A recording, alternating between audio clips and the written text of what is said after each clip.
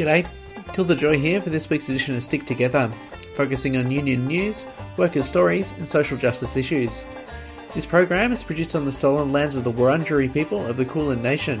We pay our respects to their elders past and present. This episode was recorded in isolation for 3CR Community Radio and broadcast nationally by the Community Radio Network. We're recording this episode on the 26th of October 2020, described by many people in so-called Melbourne as Donut Day. It's called Donut Day because today was the first time since June that the people of so-called Melbourne woke up to two great big donuts.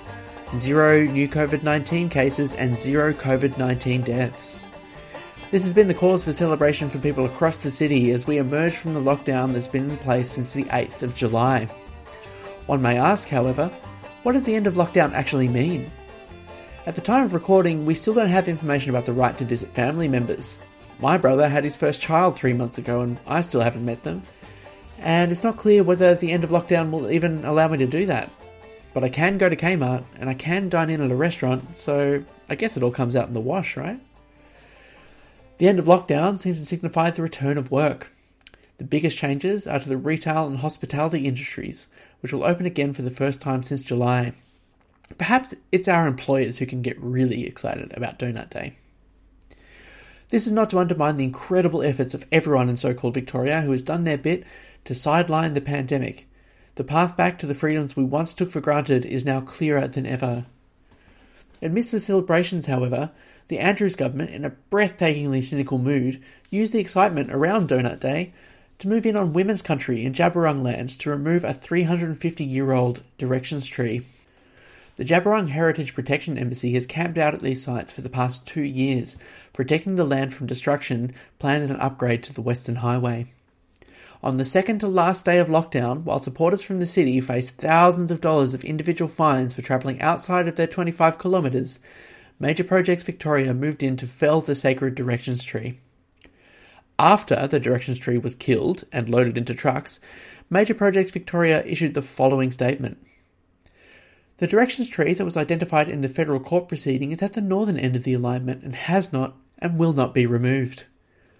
This is obviously false, and it's an absolute disgrace and a continuation of the genocide that founded this country through the murders and abductions of Aboriginal people, through the cultural destruction of their languages, and through the ecological plunder of the very country that the First Nations of this continent hold so dear. This is an immense loss for the Djabwurrung traditional owners, and our hearts go out to them in this devastating time. Travel bans for people living in so-called Melbourne, by the way, are set to lift on the 8th of November.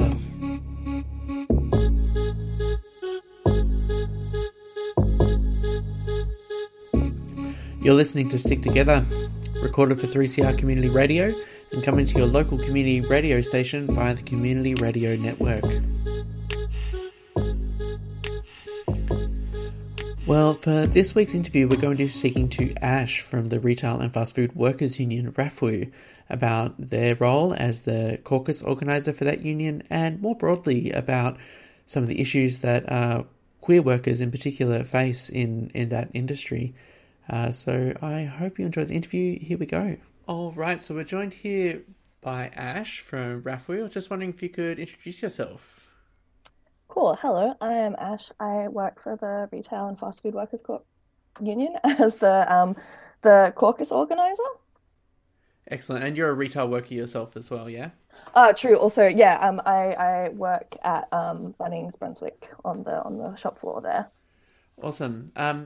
So you're the caucus organizer there. Can you tell us a little bit about like the RAFWU caucuses and what they do? Yeah, for sure. So RAFWU has a couple of caucuses. Essentially, since the last couple of months, I've been hired by RAFWU to get the caucuses up and running. There's the Women's Caucus, a Queer Caucus, a Young Workers Caucus, the Casual Workers Caucus, First Nations Workers Caucus, Migrant Workers Caucus, and Disabled Workers Caucus. Some of those are further along than the others. The Women's Caucus and the Queer Caucus in particular have been meeting about once a month now. And the Young Workers Caucus and the First Nations Caucus are nearly getting to that point of being able to meet once a month, which is really, really exciting. And the others are still in the earlier stages. Fantastic. So your job's kind of like bringing these workers together to have discussions about what the union can do for them and that kind of thing. Yeah, exactly. So it's been a really incredible experience being able to reach out to all of the people who are interested in being members of the caucus and essentially creating a space for people who belong to the particular demographics that the caucus represents, and having a space to talk to other people who are experiencing the same, I guess, structural experiences that people of that caucus face in the workplace. I guess the one that is nearest and dearest to my heart is the Queer Caucus, and it's been really incredible sitting with the group of Queer Caucus members we have and having an opportunity to talk about the specific things that are facing each of us in our individual workplaces as queer workers.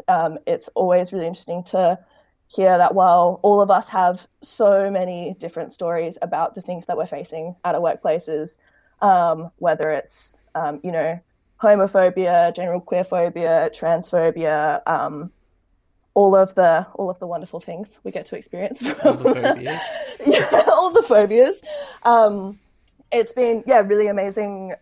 While these stories are so individual, every time someone shares a story, pretty much everyone else in the course is like, oh my God, right? It's just, it's such a horrible and universal experience we get to share. But it's been really powerful starting to have conversations with these people about the ways that people have successfully navigated those situations and started working towards creating safe working spaces for themselves, with the support of their co-workers and with the support of RAFU. Yeah, it's amazing because a lot of these groups, traditionally have been a little bit underserved by the union movement, unfortunately. So it's really great to see, this new exciting union, Retail and Fast Food Workers Union, kind of really prioritising these groups and making sure their voices are heard and things like that. Queer retail workers is an issue dear to my heart as well. I was wondering if you could maybe kind of explain in that instance kind of some of the specifics that the workplace issues that queer people face in retail and fast food. Oof, so many. It's a really, really massive problem. The queer people make up such a massive portion of the workforce, which means that, queer rights being so severely under prioritized means that it's just a massive amount of workers who are not being protected at work. So, there's so many different things. I know at my workplace and within my own experiences, I've seen quite a few people trying to transition at work, which, it really should not be that hard. The amount of people that I work with who have, silly nicknames that people manage to call them, turning on a dime one day, and that's not a problem at all. And yet when someone, asks for what should just be an absolute given to have their name and identity respected, that can, turn into a really horrible experience for them. And, you see people driven out of their workplaces, especially if you're looking at queer people. A lot of us don't, we're in really insecure work. So we're looking at people, casual workers. And so you see lots of people forced into the horrific situation of either going to work and not being able to be themselves at their workplaces and having to be, forced into the closet at the threat of losing their job. And then the other side of that is you see people who do come out and lose their job. They, if you're on a casual contract, you see people just not getting shifts anymore. Yeah, that was certainly my concern when I used to work in retail. I transitioned while I was working I was closeted the whole time. I was closeted to get the job, and I made sure I was a member of my union and had rights to part-time work before I dared to tell my boss that I was transitioning, because they have every right in the world just to not roster you on anymore if you're too much hassle. And you even you see there's the other side of that where there are people who have managed to secure that part-time work, and then are essentially bullied out of the workplace, where while it might be in the end presented as if they were choosing to resign, the reality of the situation is that the going to that workplace and being safe in that workplace has become untenable because how they are being treated in that workplace as a queer person. Absolutely. And so I understand as well the caucus has had some role in guiding the policy of the union towards things like bargaining claims. I understand there's some prospective bargaining happening at Coles potentially in the future. Can you speak to any of the outcomes of that have come up from the caucuses? Yeah, for sure. So it's a hopefully sorry the aim is that out of these discussion spaces where we are talking about and sharing our experiences, we'll really begin to see the things that we need as for the queer caucus, for queer workers, but the same for young workers and women workers, being able to see what rights we need protected within our workplace. And so the idea is for us to have those discussions within the caucus, and then take that to the broader union and kind of say like, hey, these are the things that we need presented, and that we would like introduced into the bargaining, to best represent us in that bargaining. I think the best example of that was with it's actually before I was involved, but the women and queer caucuses jointly did wrote up some policy that to be introduced into the Coles bargaining, which was, I believe, around some of the phrasing about leave entitlements. A lot of queer people in particular maybe might not be as in touch with their biological families, and have support and need to access their carers leave in for people that might not necessarily be their biological family, but fill those roles in our lives as maybe in a heteronormative setting as a biological family member would. If your family won't speak to you, then you're not entitled. You're not entitled to take leave to look after anyone. So you've lost a right. Which is just horrific. Just like the rest of the world, queer people get sick, and we need support. And so that was really great to hopefully have that presented in the Coles bargaining, to start to make sure that queer workers' rights start to match those of the workers around them.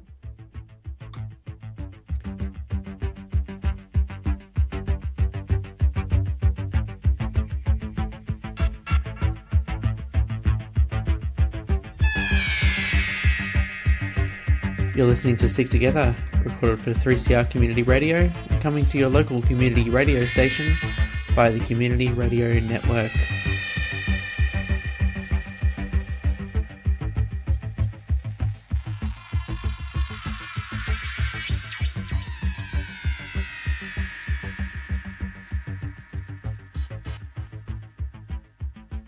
That's excellent. So, as I mentioned before, traditionally a lot of these cohorts that are being represented by the RAFWU caucuses haven't been very, very well kind of looked after by the union movement. But in particular, I was wondering if you could speak to maybe a little bit of the history around queer workers in retail and their relation to the union movement. Yeah, for sure. The union movement and queer workers have had a a tenuous relationship until recent times, I would say. Um, the union that was supposedly representing workers before RAFWU came along was the SDA. And the SDA, you can't really be representing queer workers if you're homophobic. And um, the SDA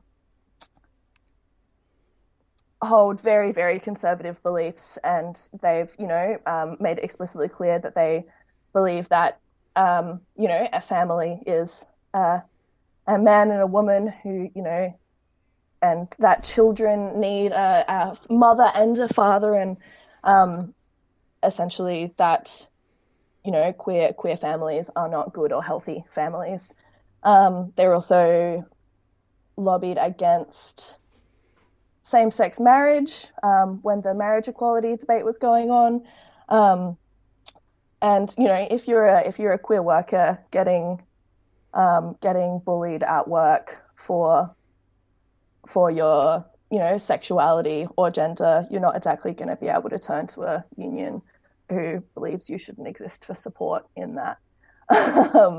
So there really hasn't been an option for queer workers up until the beginning, up until the retail and fast food workers started in terms of support. And then also with the SDA, it's also worth noting that alongside being homophobic, they also are not a workers' union. And on top of being homophobic and not being able to support you in a situation where you are being bullied, they're also going to undercut your wages too. So all things to keep in mind. Yeah, they can't even help you if you're in the closet, they're just not there for you.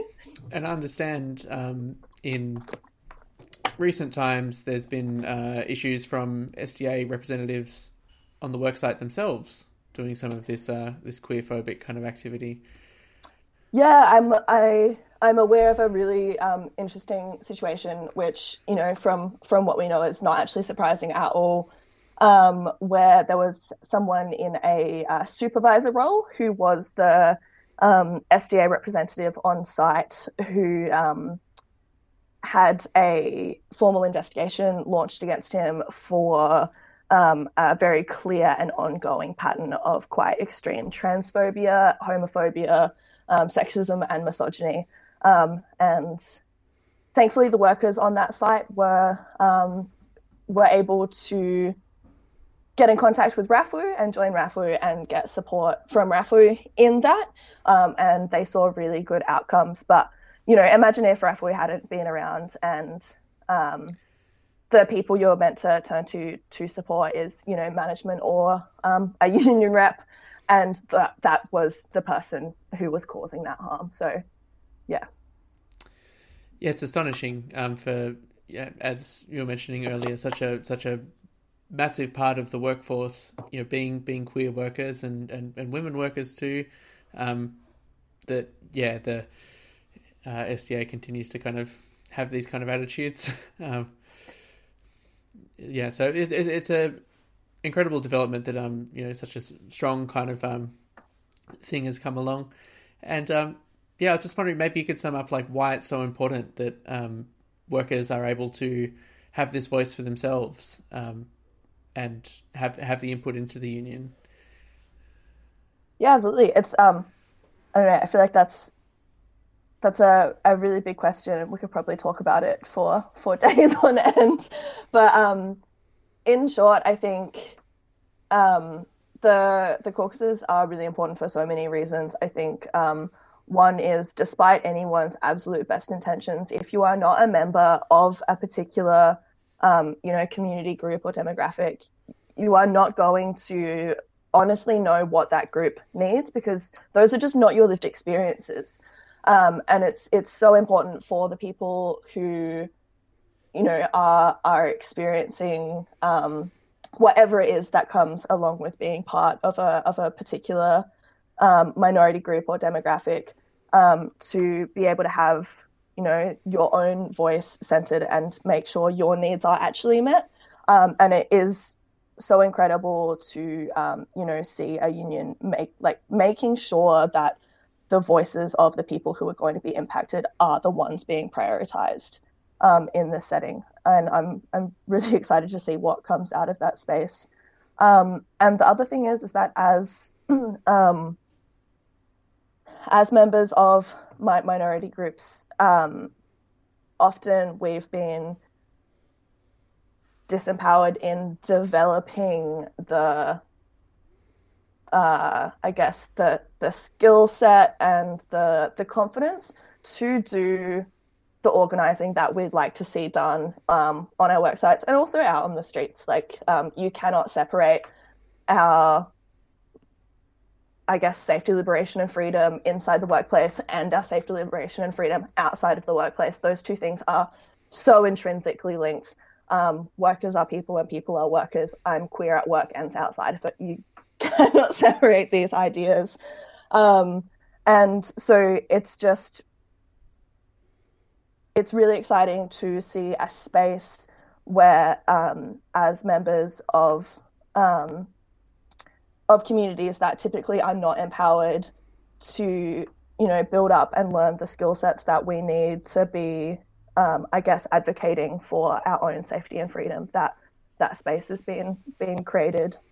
And I'm just really excited to see what all of the caucus members come up with and what incredible stuff RAFWU is going to be able to do, taking direction from the just incredible group of people we've got together working on this.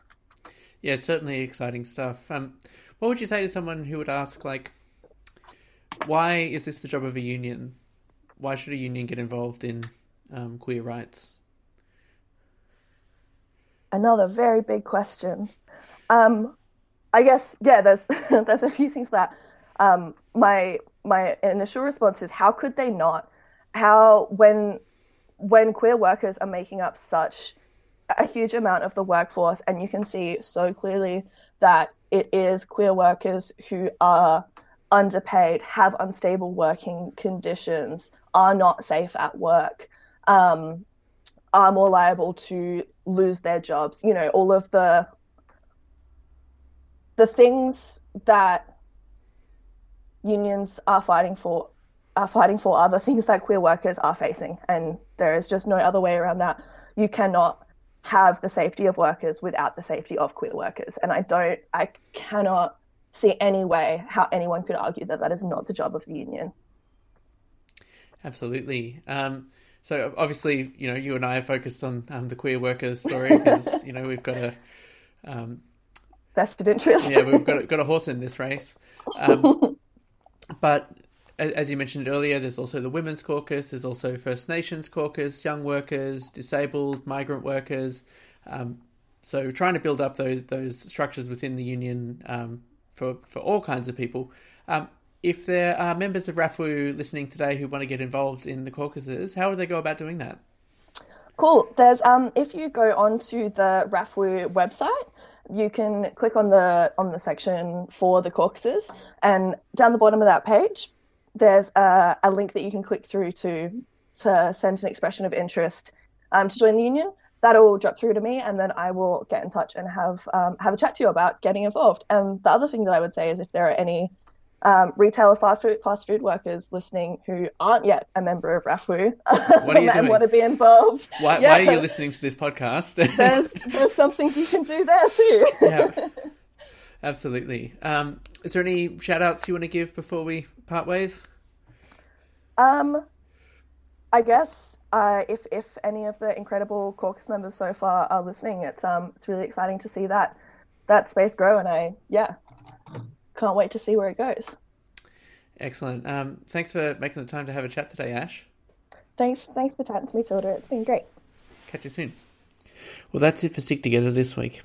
Just before we go, I'd like to do a quick shout out to our friends at Radio Skid Row in so-called Sydney at 88.9 FM.